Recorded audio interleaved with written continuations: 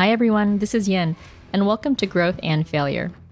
This show highlights extraordinary people that inspire and motivate me to level up. I'll have conversations with a wide range of profiles, from entrepreneurs and athletes, investors to educators, you name it. I love hearing people's different journeys. For me, the biggest lessons learned and opportunities to grow come from the struggle, the pain, the defeat. And I hope hearing these stories inspire you to not fear that messy middle or failure, but rather motivates you to reflect, to keep learning, and ultimately to keep growing. For more information, please visit growthandfailure.com for more updates, and please write a review if you can. They really do help other people find this show. Thanks for listening. This is the story of Laurie Wayburn, co-founder and president of Pacific Forest Trust. In this episode, we discuss Laurie's journey from the Bay Area in California to Africa and back to the West Coast. Now, one thing we don't fully discuss is how Laurie was quite ill as a child. And by the time she entered middle school, she had spent nearly half her childhood in the hospital or sick at home. But what's clear to me in this conversation is Laurie's motivation to be present, to be alive, and to appreciate all the beauty that surrounds us. And a lot of that comes from her childhood. It was a really formative part of her experiences, how she's motivated today, her persistence, and overall her personality. I really enjoyed this conversation, in part because I learned so much about something that I take for granted, and it's the beautiful forests surrounding me in the Pacific Northwest, the water sources, the wildlife habitat. Laurie has been integral in forest and conservation innovation. Her team at Pacific Forest Trust have created and advanced strategies that really have become the standard in forestry management. We talk a little bit about a beautiful book by Richard Powers called The Overstory. And I didn't know this before, but there's several layers in a forest. And the overstory is the uppermost layer of foliage that forms kind of like a canopy, this layer of protection. And it reminds me a lot of Laurie's work in offering active protection to something so beautiful that we very much need to preserve. Please enjoy this conversation with the inspiring Laurie Wayburn. Hi, Laurie. Welcome to the show. Very nice to be here. Thank you for having me.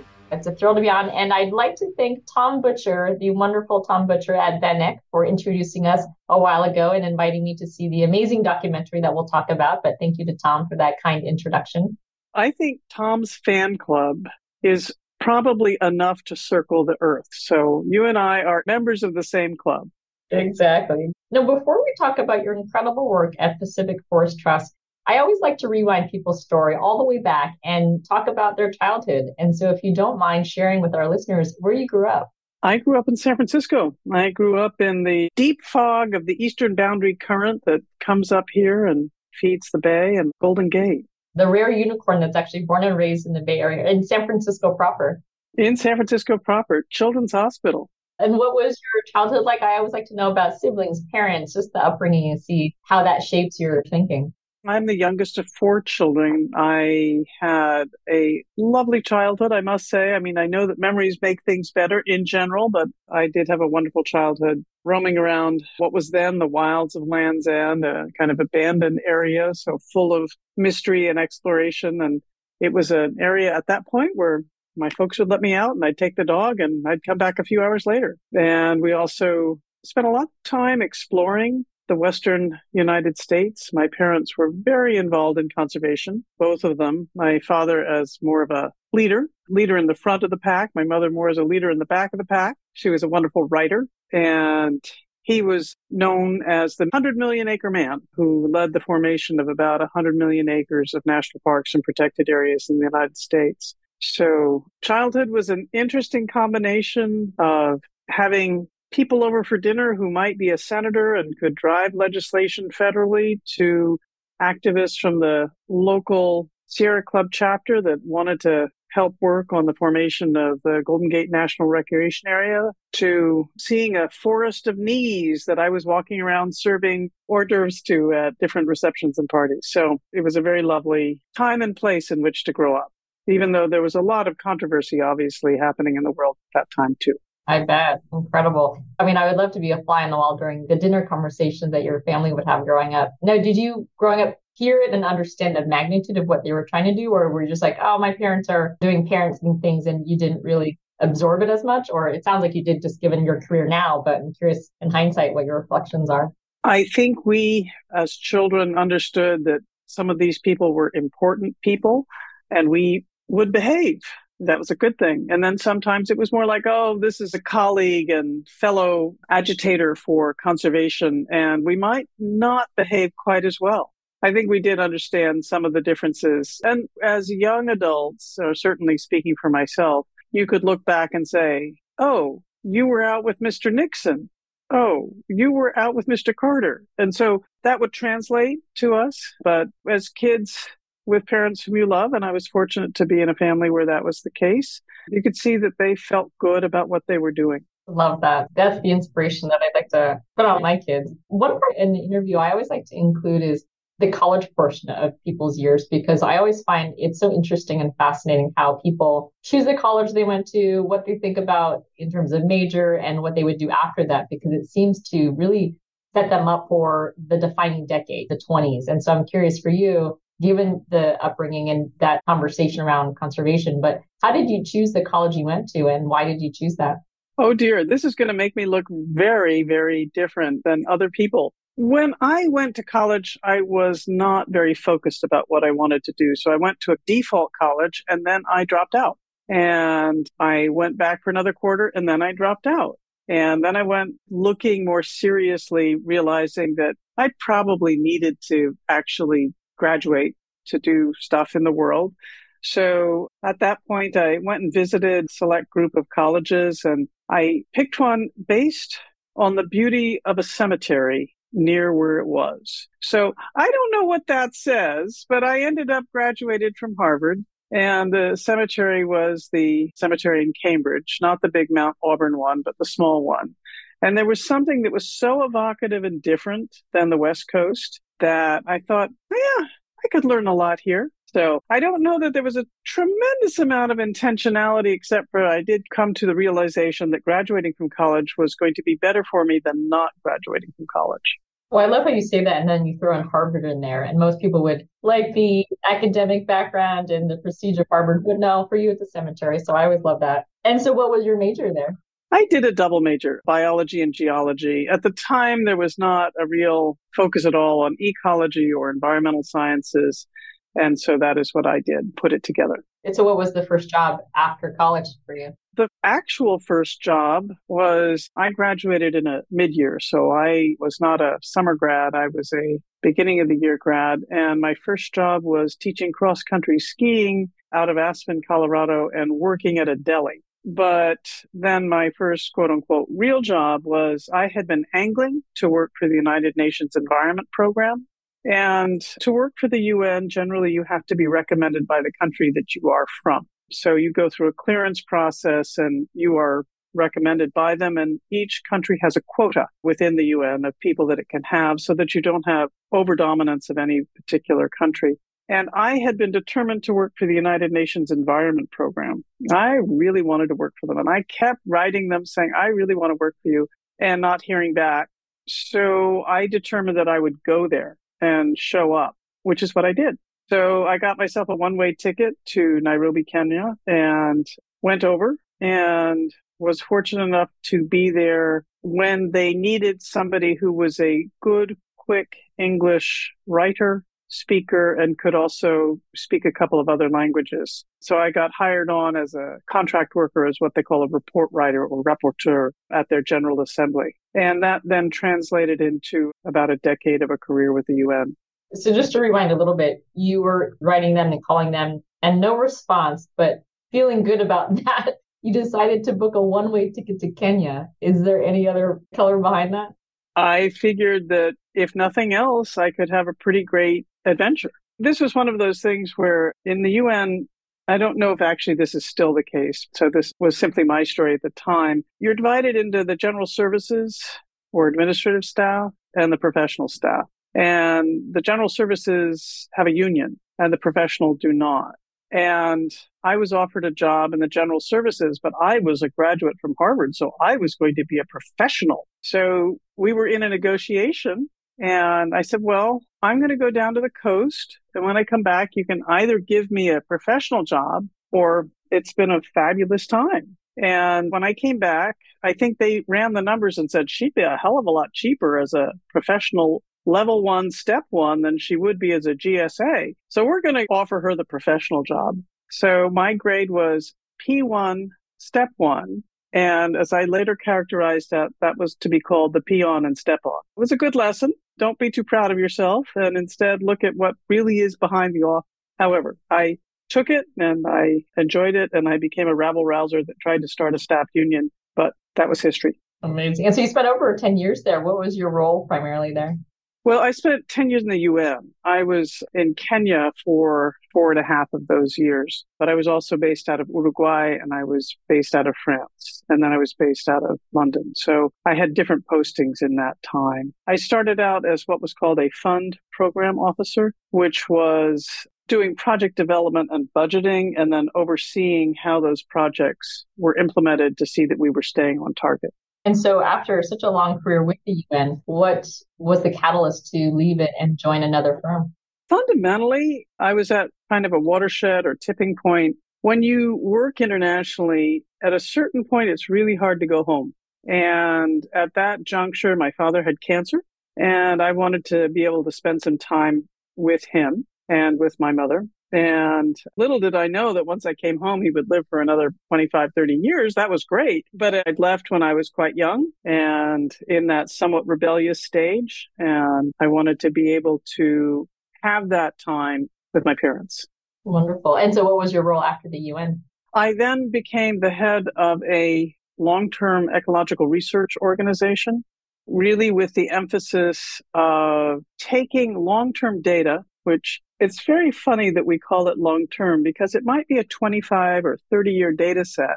And of course, the life of the Earth is in billions of years, but even the life on Earth is in the many hundreds of millions of years. And so a long-term data set might not be all that long-term, but it's helpful in seeing how things change over time. And using that data, we were collecting this on birds and marine mammals, so the top of the food chain, and really seeing how the environment was changing. And my goal with that was really to take that kind of information into decision-making and planning so that we could better work with the ecosystems in which we operate. My work in the UN was very much about how can we work within the ecosystems that are present and leverage how they function best to also meet human needs, recognizing that people are part of that system. Whereas the American way in general had been, we are going to take that system and make it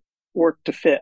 And that does have some fairly significant negative consequences for the operation of the basic system. So working internationally and globally, it was a real eye-opener about how conservation can be active as opposed to passive, because in the U.S., the definition of conservation was national parks, national forests, other parks or protected areas, or it was what you don't do. So as a conservationist or environmentalist, you work to pass laws to stop bad behavior, to constrain bad behavior, undesired behavior, or you said people really aren't part of this picture, so let's keep them out.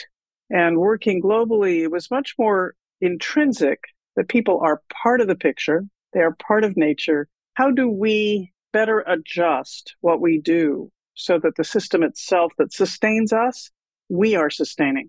And I felt that long-term data was very important to apply to improve our management here. I love that. And as part of that process and trying to either educate or bring awareness to that, did you find that most people didn't know that taking the active approach was that involved and passive was what it was? It sounds like it's more of like an educational process for you in that approach as well. I certainly learned that in being overseas and working with economies and people that are much closer to the earth. As we know, the vast majority of Americans do not work directly in agriculture on the ground.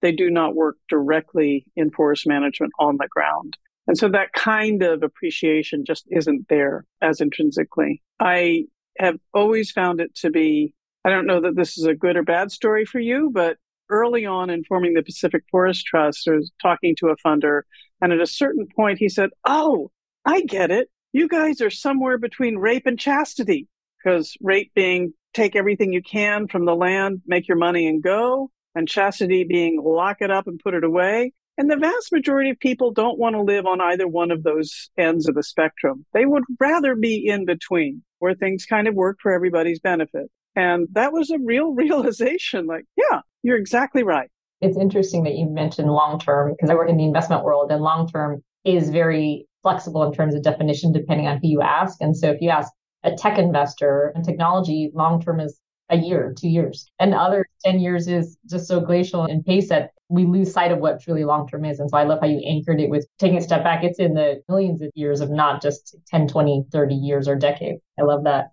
And so can you tell me about the catalyst to start? You mentioned Pacific Forest Trust, but can you talk about the catalyst to starting that and founding it? You're the co-founder and president, but just to hear the genesis of it. Pacific Forest Trust was the brainchild of myself and Connie Best, the co-founder. And the genesis of it was really a chance meeting where we were looking at how do you sustain forests, or we shared a love of forests and looking at sustainability and how we can better apply what we know ecologically to how we manage financially. Connie Best came from the business world, so she had an immediate appreciation of that. Forests are very long-lived systems. You think about it, and here are beings that have been around sometimes for thousands of years, and they have been able to weather the stress of daily life for that time period, and they're just not amenable to the kinds of financial pressure and financial returns that people in the forest world have been seeking, because you're not going to compete with tech stocks. You just aren't. And the true value of wood is never really paid for, being treated as a commodity. Wood is but one product of a forest. So looking at this from the point of view of how could we develop an approach to valuing forests and paying landowners for that full value that would be more commensurate with supporting those systems, was a conversation that we had. I came in on the science and policy and management side, and she came in on the financial and land trust side, knowing that. And so that just really clicked. And given that there was no other organization around that did that, we decided to found one. Incredible. Happy anniversary. That was nearly 30 years ago. Thank you. Have you read The Overstory? Yes. How do you feel about the book? I mean, just the idea of this love and commitment and connection to trees, but I would love to get your thoughts just on the book if you have any.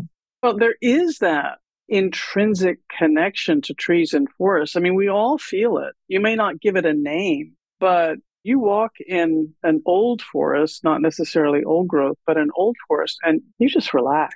There's so much healing input that happens when you're in a forest. And yes, that is scientifically proven. We can measure it. Therefore, it must be true, but you also just experience it. And I think that the Overstory did a fabulous job of conveying the emotion of that while not demonizing people who also are employed within an historic industry. I think one of the goals of the Pacific Forest Trust, frankly, was to reconcile that conflict.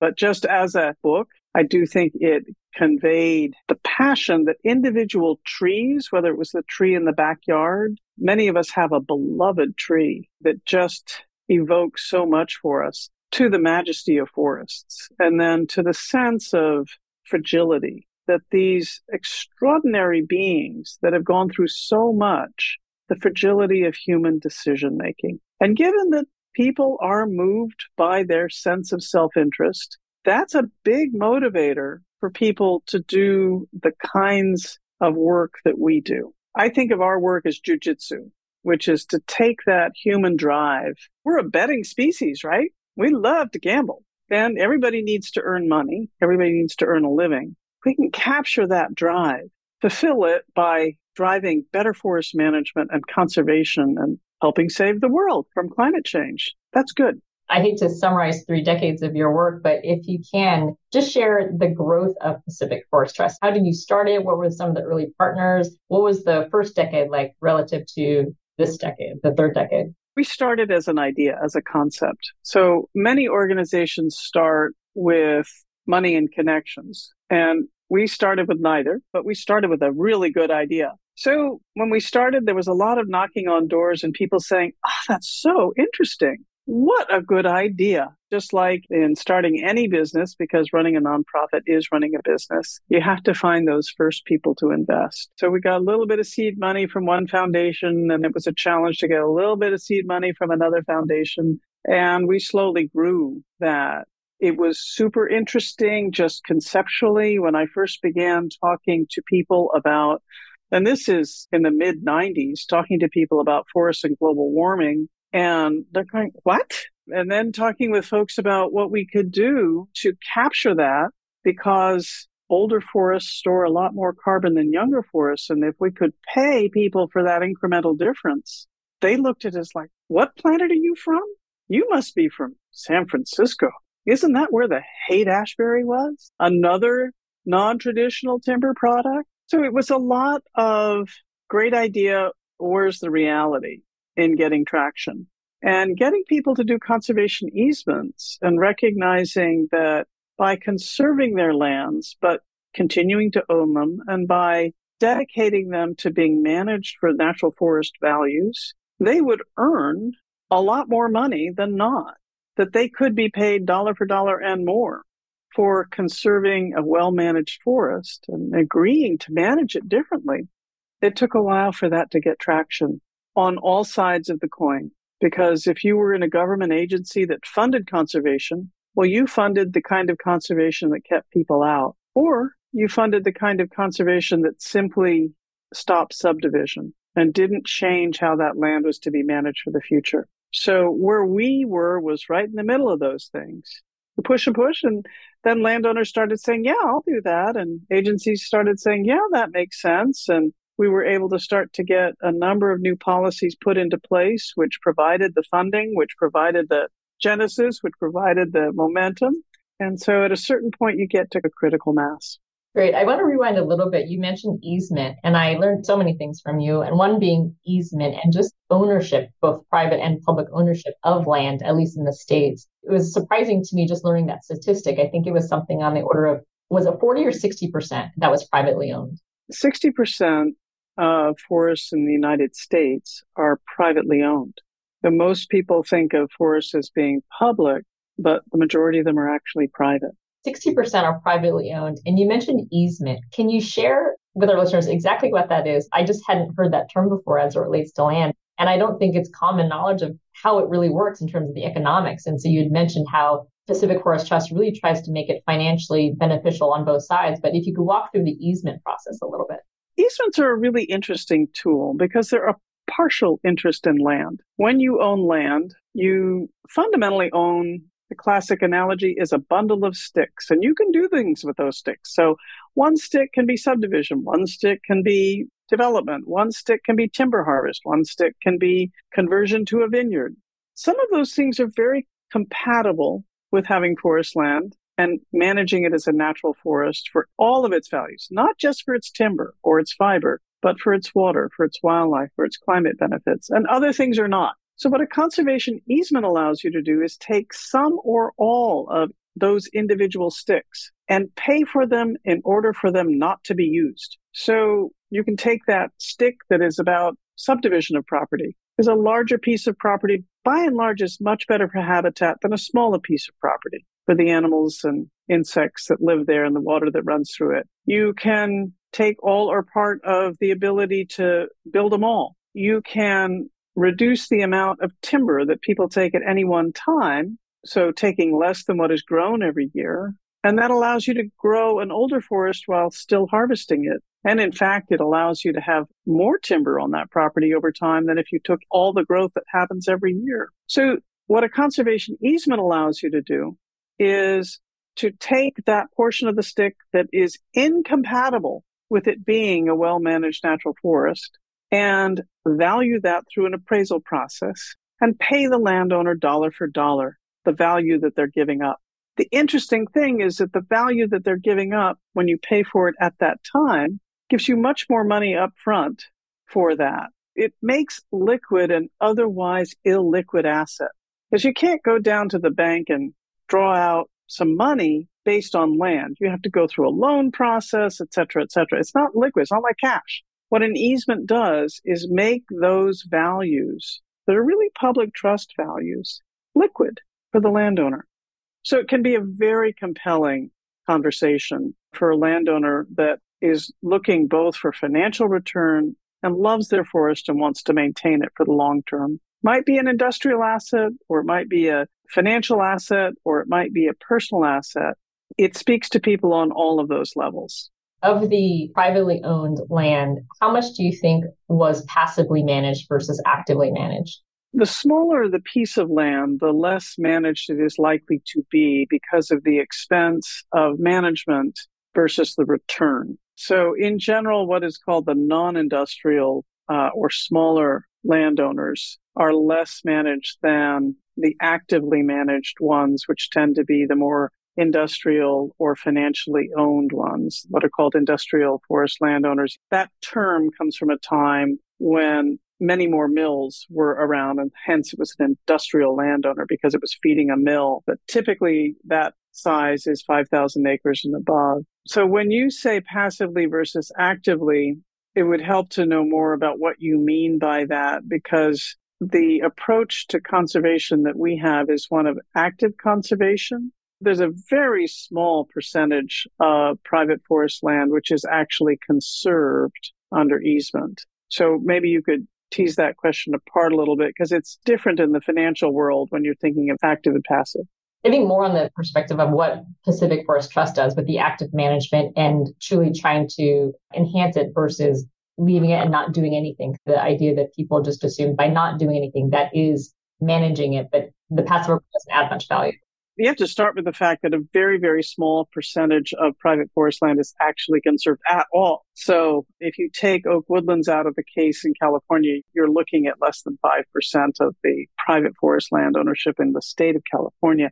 I don't think we have those statistics nationally, but it would probably be proportional. Very, very small percentage of that is actually conserved. So you're taking a small slice of a very small slice. One thing I want to highlight and mention here is the beautiful documentary Beyond the Trees that I had the privilege of watching with you in San Francisco, and it was sponsored by Tom at Van Eyck. And for me, it was the first time I've really seen a documentary like that. And it was similar to my experience reading the Overstory, where it had such a connection for me in the trees and it made me want to learn more. And so I remember with Beyond the Trees, it taught me a lot about just the U.S. land management and also just the economics behind it, which I just had no idea. But ultimately, it taught me how it was so critical to view the forest now and why it's so important to focus on. And so if you don't mind sharing how it came about, this documentary, why did you create it, and really share more with our listeners about the piece. Well, I'm going to take that as an incredible compliment. If Beyond the Trees evoked some of the same feelings as Overstory, that is a powerful endorsement. Thank you. So this film came about because the Van Eyck family wanted to tell the story of what Pacific Forest Trust has done with the Van Eyck forests. These are about 9,300 acres of forest land in California and Oregon that Pacific Forest Trust has conserved and manages for the past 20 plus years. And they felt that that was an important story to tell. So that is how this came to be. Plus, of course, the wonderful filmmakers that were involved with this from Imaginary Forces, who are great storytellers. So the film really came from the place of wanting to share with the public the extraordinary tool we have in addressing climate change in forests. To the degree that people think about forests in climate change, they think about tree planting, which is a lovely thing to do. But it is not going to move the needle for us in the time that we need the needle moved for climate change. So what we wanted to do with this film was share the experience of what you can do in 20 years to help mitigate global warming and at the same time promote what we call adaptation, which is living well in a changing world, and how that also really is essential if we're to keep the amazing diversity of wildlife that we have. Because forests are an absolute treasure house of biodiversity. And we have more endangered species in forests than any other type. And they are associated with older forests. And people can drive the restoration of these forests, restore those habitats and conserve them, produce more lumber net, more forest product in the commercial sense net through this kind of approach. And we wanted to tell that story. And what is so wonderful, Yin, is to hear you say that that's the story you heard. Oh, absolutely. It was informative, but also inspiring to me. And when I think about, at least with my research on the investment side, there's so many companies now who have a focus on the environment and focus on climate change, and they have all the net zero targets. And so most of the companies that we speak to have that. What's interesting is the roadmap to get there. And I don't think we have the technologies in place to fully get there in 30 years, but it seems like a lot of companies will talk about our next 7 to 10 year goal. So by 2030, what is the roadmap? And so much of that is reduction of things versus innovation in tech. And so what I found that resonated with me with your documentary, one of them is that the active forest management that you really lead, and it's an innovative model. I think it was something on the order of like 400,000 cars from the road equivalent was removed from the active management. And I just thought that was super interesting. But can you share a little bit more about that in terms of what metrics do you measure? What metrics matter to you when you think about active forest management? So what we're looking to do is allow forests to do what they do naturally well. And that is by virtue of being, they absorb carbon dioxide and they store it in their bodies and in the soil. A lot of people think that soil drives forests, but actually forests drive soil. It's a really interesting thing. Richard Feynman, who's famous in the tech world, actually had it right when he said trees grow from the air, because what they absorb and the energy that they have, about 40 or 50% of that goes into the soil. And the soil gives back maybe 20% in terms of nutrition. So actually you're taking and going in net. The older a forest is, the more carbon that it has. It also, in general, is more resilient. And the more natural a forest it is, the more resilient it is, the healthier it is. And when you think about the kind of fires that we're having, or the droughts and the intense rain that we're having, you can think of those events as stress. So the more resilient your forest is, the better able it is to withstand stress. Very young forests, which is what we tend to grow for industry, our purpose-grown trees, the younger they are, that's the quicker turn. So it's the industry's goal to, very logically, the quicker the turn, the higher the earn, right? So the focus has been on growing trees in shorter and shorter and shorter cycles.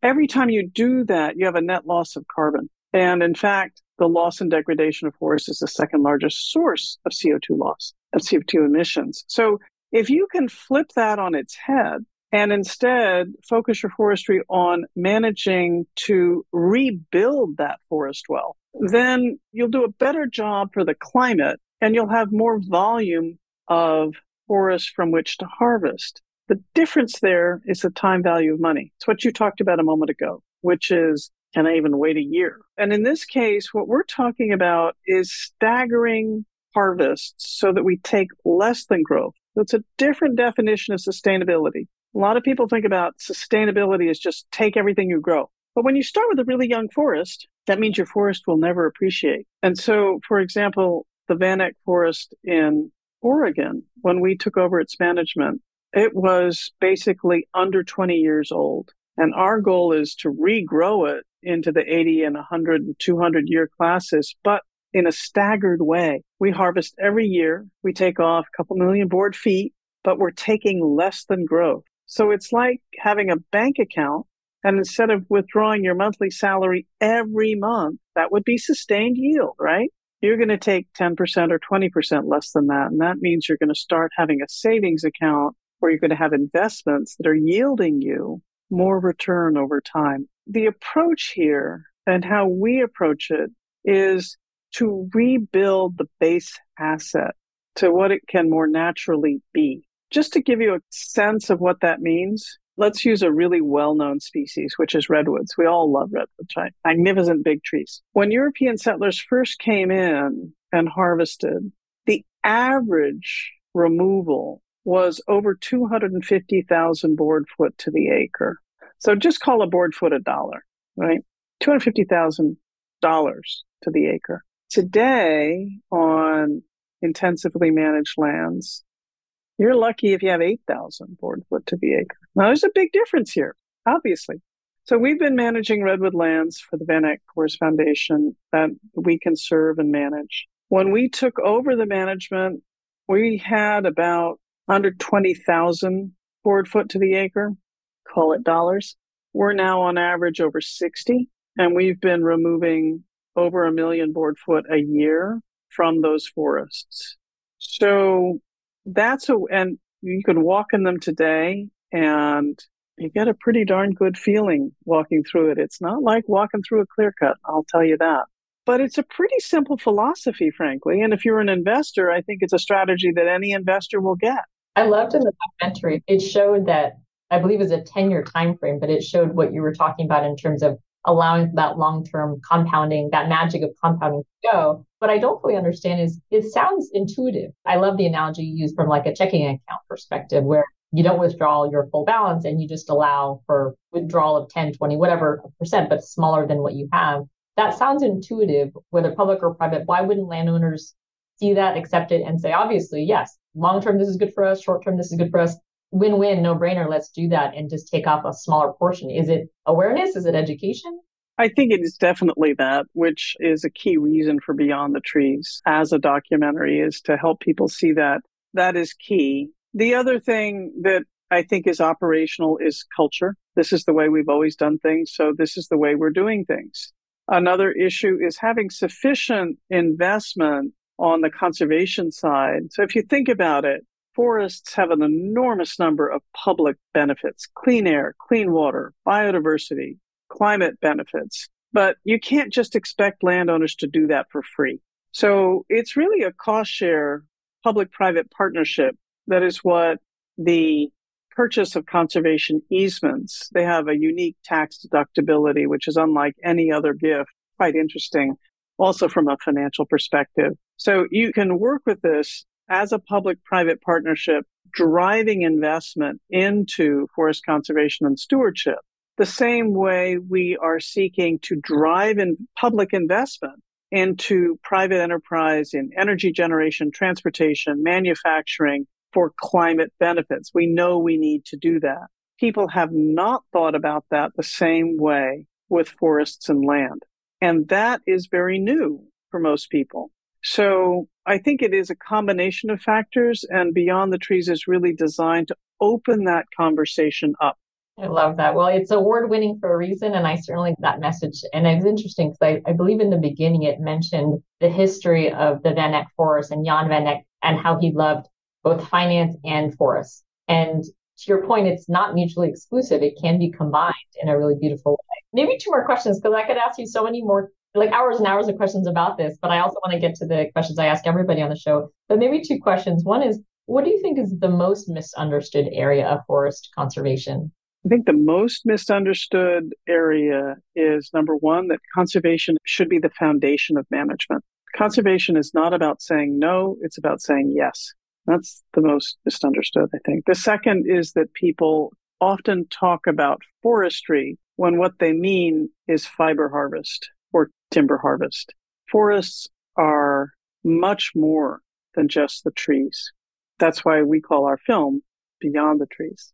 I love it. And it really did. It showcased not only the ecological impact, but also the people and the network that really support that. And I thought that was really beautiful. Last question. What can people do now to help, whether it's awareness, education, content to consume, but what can people do now to help with this? There are three things I would suggest.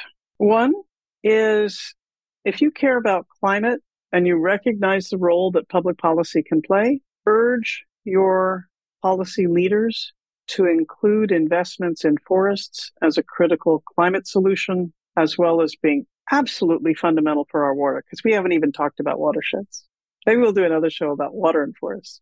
Two, they can get involved locally by restoring native species into the urban landscapes so that there is a pathway, shall we say, for wildlife, even insects, to safely go from urban areas to rural and wild areas. Three, is that if they like the work of groups like ours, they can support groups like ours in order to drive those kinds of changes. Love it. Love it. Love, love it. I'd say most of my listeners are people either I know or in the industry, although at this point, there's many more listeners after 5 years that I started the show. I can see why. Thank you. For those listening who have no idea, they've kept their head down and they don't have a love or passion or connection as you do, the question would be like, who cares?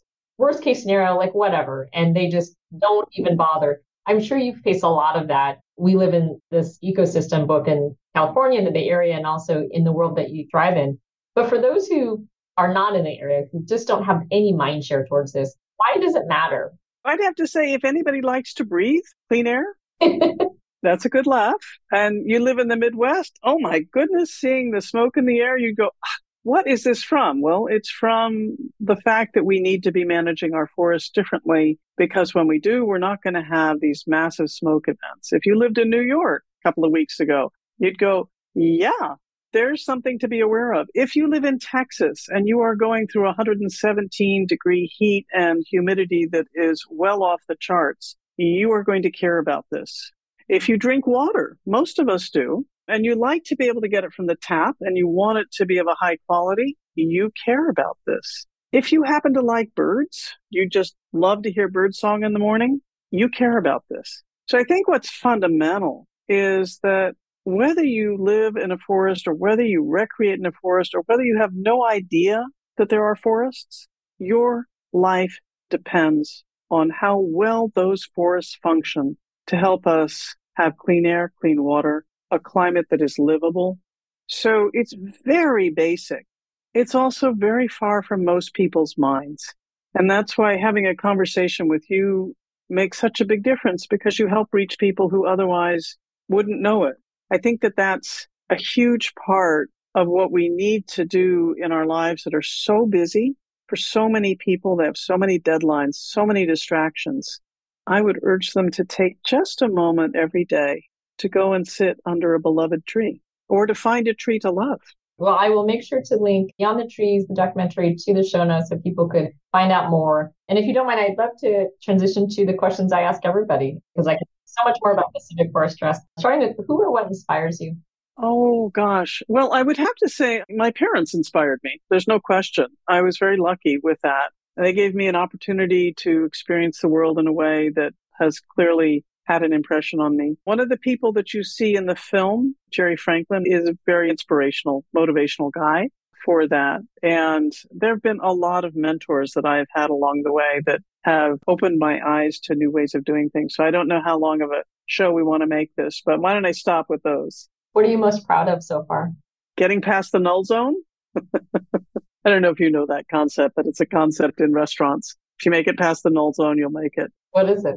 It was something for restaurants. If you could make it past, or it's like a child historically. If you lived to 5, you would live. If you didn't make it to 5, well, of course you wouldn't. But if you made it to 5, you were going to live to 70 or 80 or whatever. I am most proud of when I see my son smile.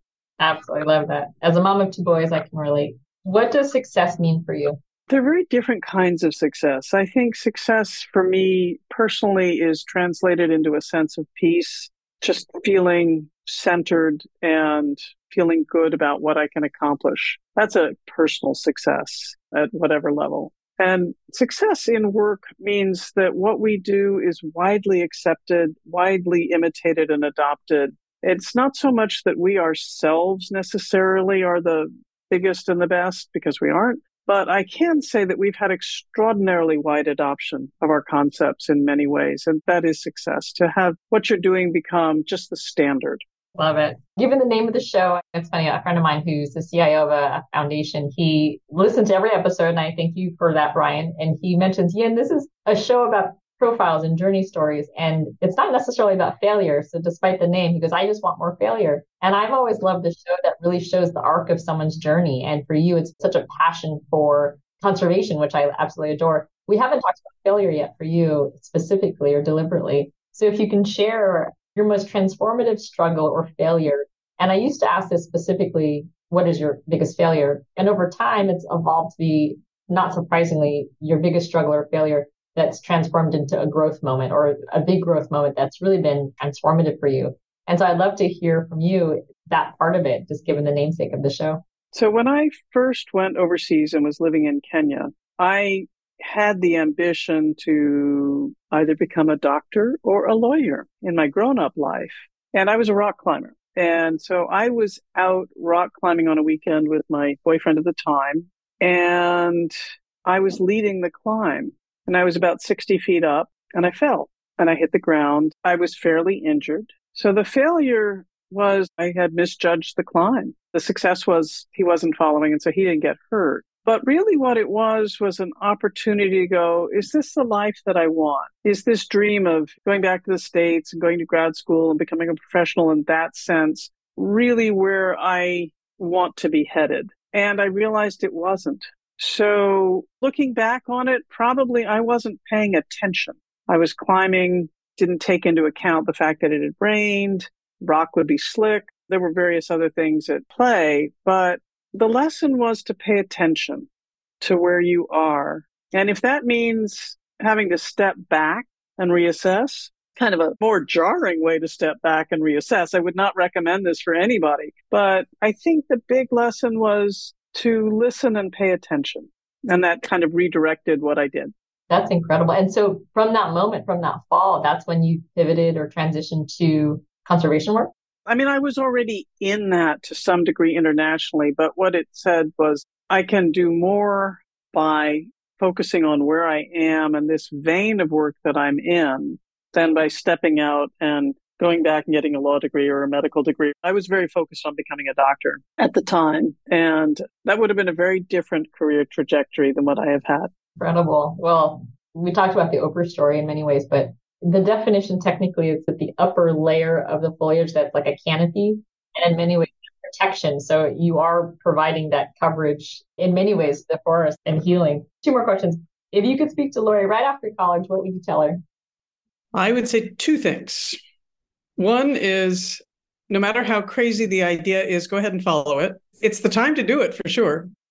And the second is something that I learned from a wonderful woman that I worked with in the UN.